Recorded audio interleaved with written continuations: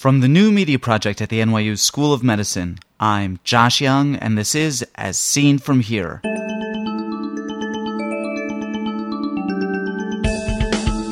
On today's podcast, ophthalmology on its head, inversion and intraocular pressure. Even if yoga is done correctly, there are some physiological changes which may run contrary to popular thought. First this. The Accreditation Council for Continuing Medical Education requires a financial interest disclosure before any CME activity. Doctors Baskaran and Raman declare no real or apparent conflicts of interest. Did you know that you can get every episode of As Seen From Here as soon as it comes out and without ever having to visit a website? It's called subscribing, and it's free. Each week, subscribers get As Seen From Here automatically loaded onto their iPods, MP3 players, and computers by using a program called a podcatcher. Go to asseenfromhere.com and click on the How Do I Listen button. Subscribing only takes a minute. Free podcatchers are available for Windows, Macintosh, and Linux computers. I put links to download an excellent podcatcher on the How Do I Listen page of asseenfromhere.com. Then, within hours of my podcasting an episode, you'll have it too. Inversion exercise, in which participants wear hooks on their feet and hang from these while exercising, has become increasingly popular. But there is a much older tradition in which extended headstands are performed. It's called Sirsasana, and it's a type of yoga. In addition to popularity, Sirsasana and inversion exercise share something else in common. Both elevate venous pressure, and since intraocular pressure is influenced by venous pressure, both raise IOP as well. But how significant is this elevation? In order to answer that question, Dr. Mani Baskaran and Dr. Krishna Raman looked at intraocular pressure changes associated with Sirsasana, the yogic headstand position. Dr. Raman, what is Sirsasana? Now, that is one of the classical yoga poses that's in vogue these days. People do it for a lot of reasons. One of the common reasons is to, invert the brain and get the cerebral blood flow working into it and drain the venous supply in the lower part of the body so that they feel light when they come out of the pose. But of course, my main aim was to show people that if there is any hazard by going upside down, we should be aware of it, and we should find out the physiological changes happening in the cranial structures. That's why we took up the study. And personally, I've been practicing this posture for the last about 35 years or so, and I have not felt any side effect in my eye. And this is supposed to improve the blood supply to the brain and the eyes. But initially I had done some studies with ultrasonogram, and I did not find any improvement, at least what we could see in the central retinal artery and retinal vein. There was no change because probably it's auto-regulated. And then I did some studies on the brain, on the middle cerebral artery and the anterior and posterior cerebral artery to find if there's any change. We are working on it. In the meantime, I had discussed with Dr. Baskaran to do this study. How long do people typically stay inverted? Well, beginners probably start with a couple of minutes or so, but then a minimum habitual yoga practitioner would probably do about 5 minutes. And it ranges up to even 15 minutes on a daily basis. On a daily basis? Yep. Let me ask this question to Dr. Baskaran. By what mechanism does the inverted posture raise the intraocular pressure? Basically by increasing the epithelial venous pressure and resistance to the outflow, the intraocular pressure can raise in these patients. Prior to this study, were there any reports of elevated intraocular pressure associated with an inverted posture? Yes, in this particular article, in the introduction as well as in the discussion, we mentioned 2 case reports. One is where a patient developed subconjunctival hemorrhage and conjunctival varices when the patient had an inverted posture. This was a letter to the American Journal of Ophthalmology. And another report of an acute angle closure, which was by Rice and Allen in American Journal of Ophthalmology. These were sometime in the 70s. So those are the 2 anecdotal reports, and they have not repeated the postures to have, a re-challenge. They were anecdotal and they were assumed to be due to the headstand posture. Please describe the design of this study. Here we have a previous reports of headstand posture and raised intraocular pressure, but those are in normal subjects, those who are not practicing yoga. That we wanted to study what's the profile of intraocular pressure change in yoga practitioners who are already doing this Sirsasana for a long period of time. And we also wanted to see whether there is any increase in the incidence or prevalence of the ocular hypertensives in this group of practitioners. So the method in brief is we had around 50 Asian Indians and 25 Caucasians practicing this Sirsasana for a minimum period of a year or more from a yoga training institute in Pune, India. And we did a detailed ophthalmic examination without dilatation, but along with ocular biometry and corneal pachymetry. The intraocular pressure here was recorded with a toner pen before, during, and at the end of the Sirsasana. We did the intraocular pressure measurement immediately, that is, once the patient attains the headstand posture, and then 1 minute from the time of beginning, and at the end of 5 minutes. So we included subjects who can do it for a 5 minutes period, except in one patient who cannot do it. The rest of the patients did this headstand posture for full 5 minutes. And once the subject comes back to the normal sitting posture, we took the intraocular pressure immediately, and all these intraocular pressure measurements we correlated with various parameters like age, axial length, anterior chamber depth, lens thickness, corneal curvature, corneal thickness, race, and the length of time for which one practices yoga.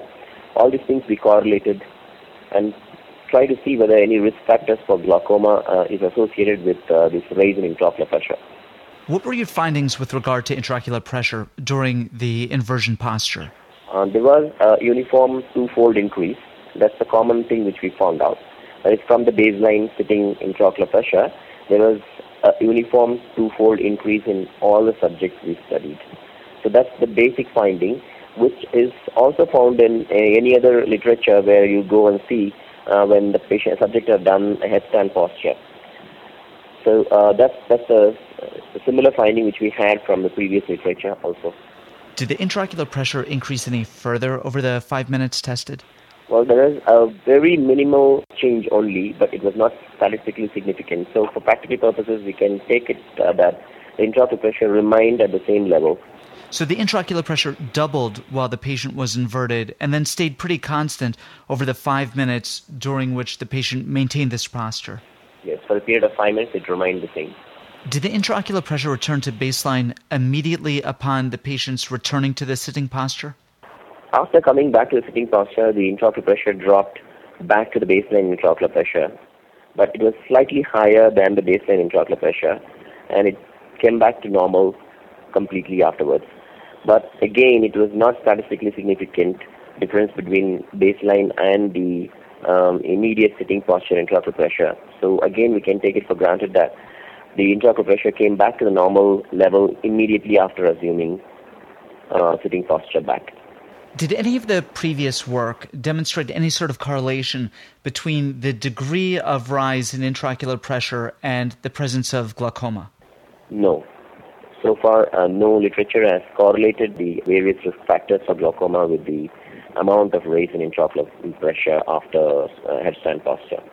This is, to our knowledge, the first to report on that too in yoga practitioners. Did any of the other factors that you measured correlate with the rise in intraocular pressure on inversion? You measured things like axial length and corneal thickness and other factors. Did any of these correlate with the degree of intraocular pressure elevation? In our study of this 75 subjects, we did not find any correlation with the amount of intraocular pressure induced by the posture. However, we had a very weak and negative correlation with the axial length, but it failed to show any statistical significance.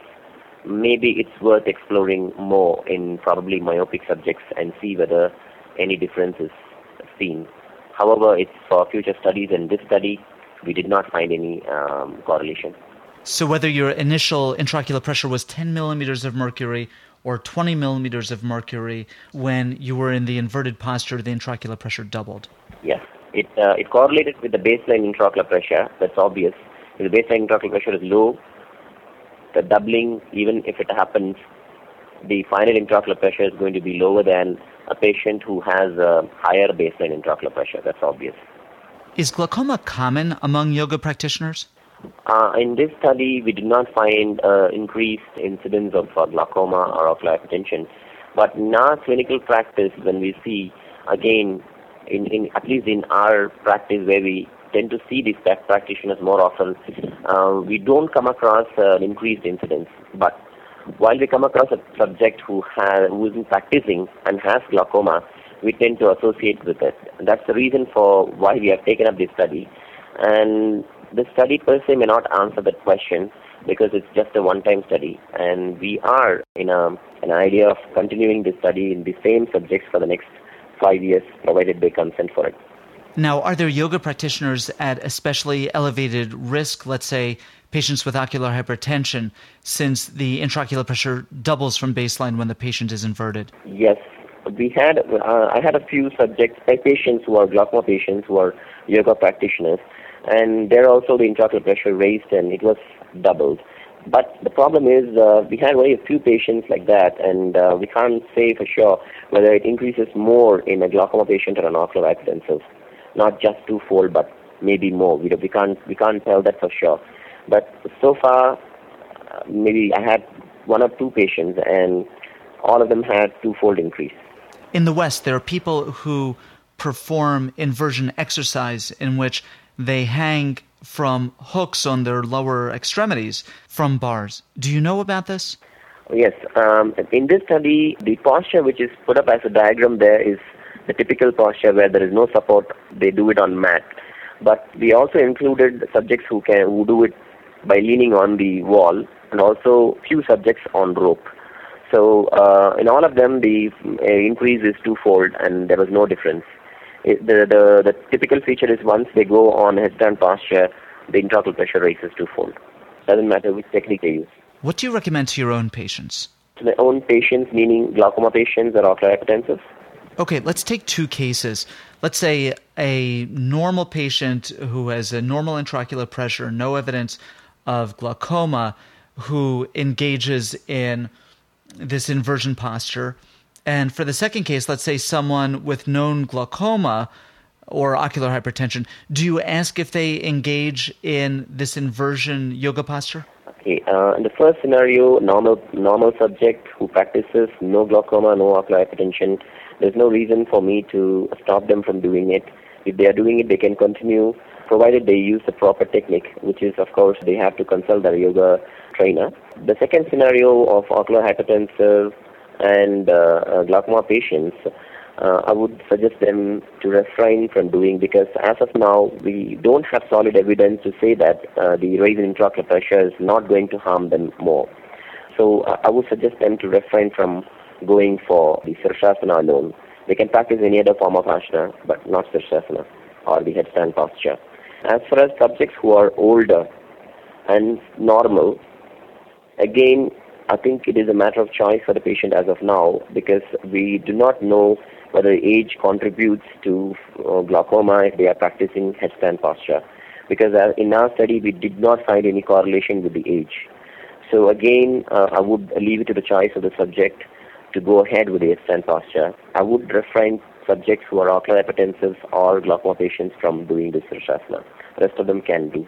Dr. Baskaran, is there anything that you'd like to add at this point? Okay. As far as a few literature thing is concerned, there is a condition called primary generalized chronic autonomic failure.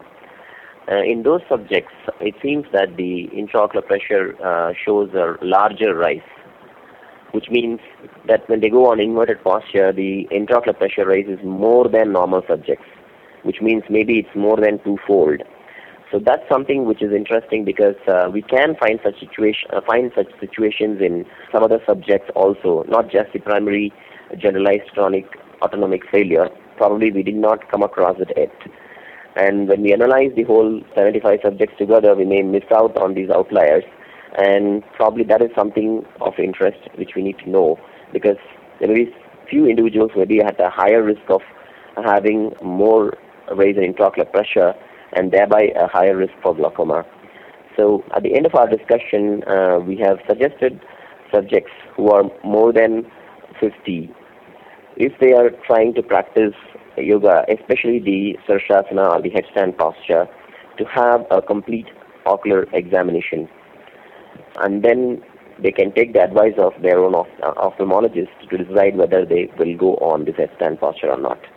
Otherwise, an younger subject who wants to practice headstand posture may not routinely go for an ocular examination before going for a Sirsasana. If he does it, well and good, but it's not mandatory. Screening is not necessary before doing a Sirsasana. That's the message from this study. Dr. Raman, in addition to patients with glaucoma, are there any patients with any other sort of medical condition whom you would ask to avoid this sort of inversion posture? Yeah, definitely. People who have orthopedic problems like cervical spondylitis or brachial neuralgia, or if they have a coronary problem, any kind of systemic problem or an orthopedic problem or a musculoskeletal problem, I would screen them first and then put them on the poses. But of course, this pose can be modified, they can be made better, and then they can come to the pose. But they should not primarily tackle it. Dr. Raman, do you have any additional comments that you'd like to make? Yes, initially most of the yoga schools who practice headstand, at least in the style that I do, they were under the impression that if the headstand posture was done correctly, the eye pressure did not increase.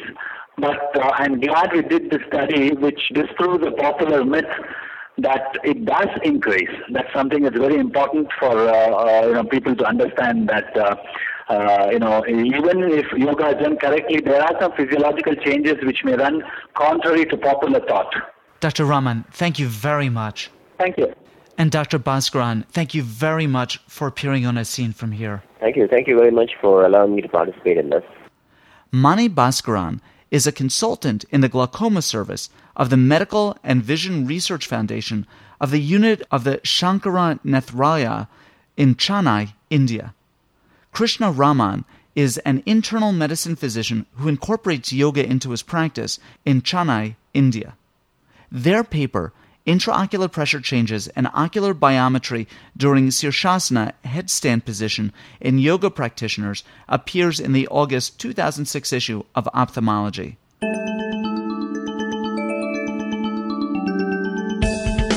Ask questions of Dr. Baskaran, Dr. Raman, or any of our previous guests, or make a comment about any of the topics we've discussed.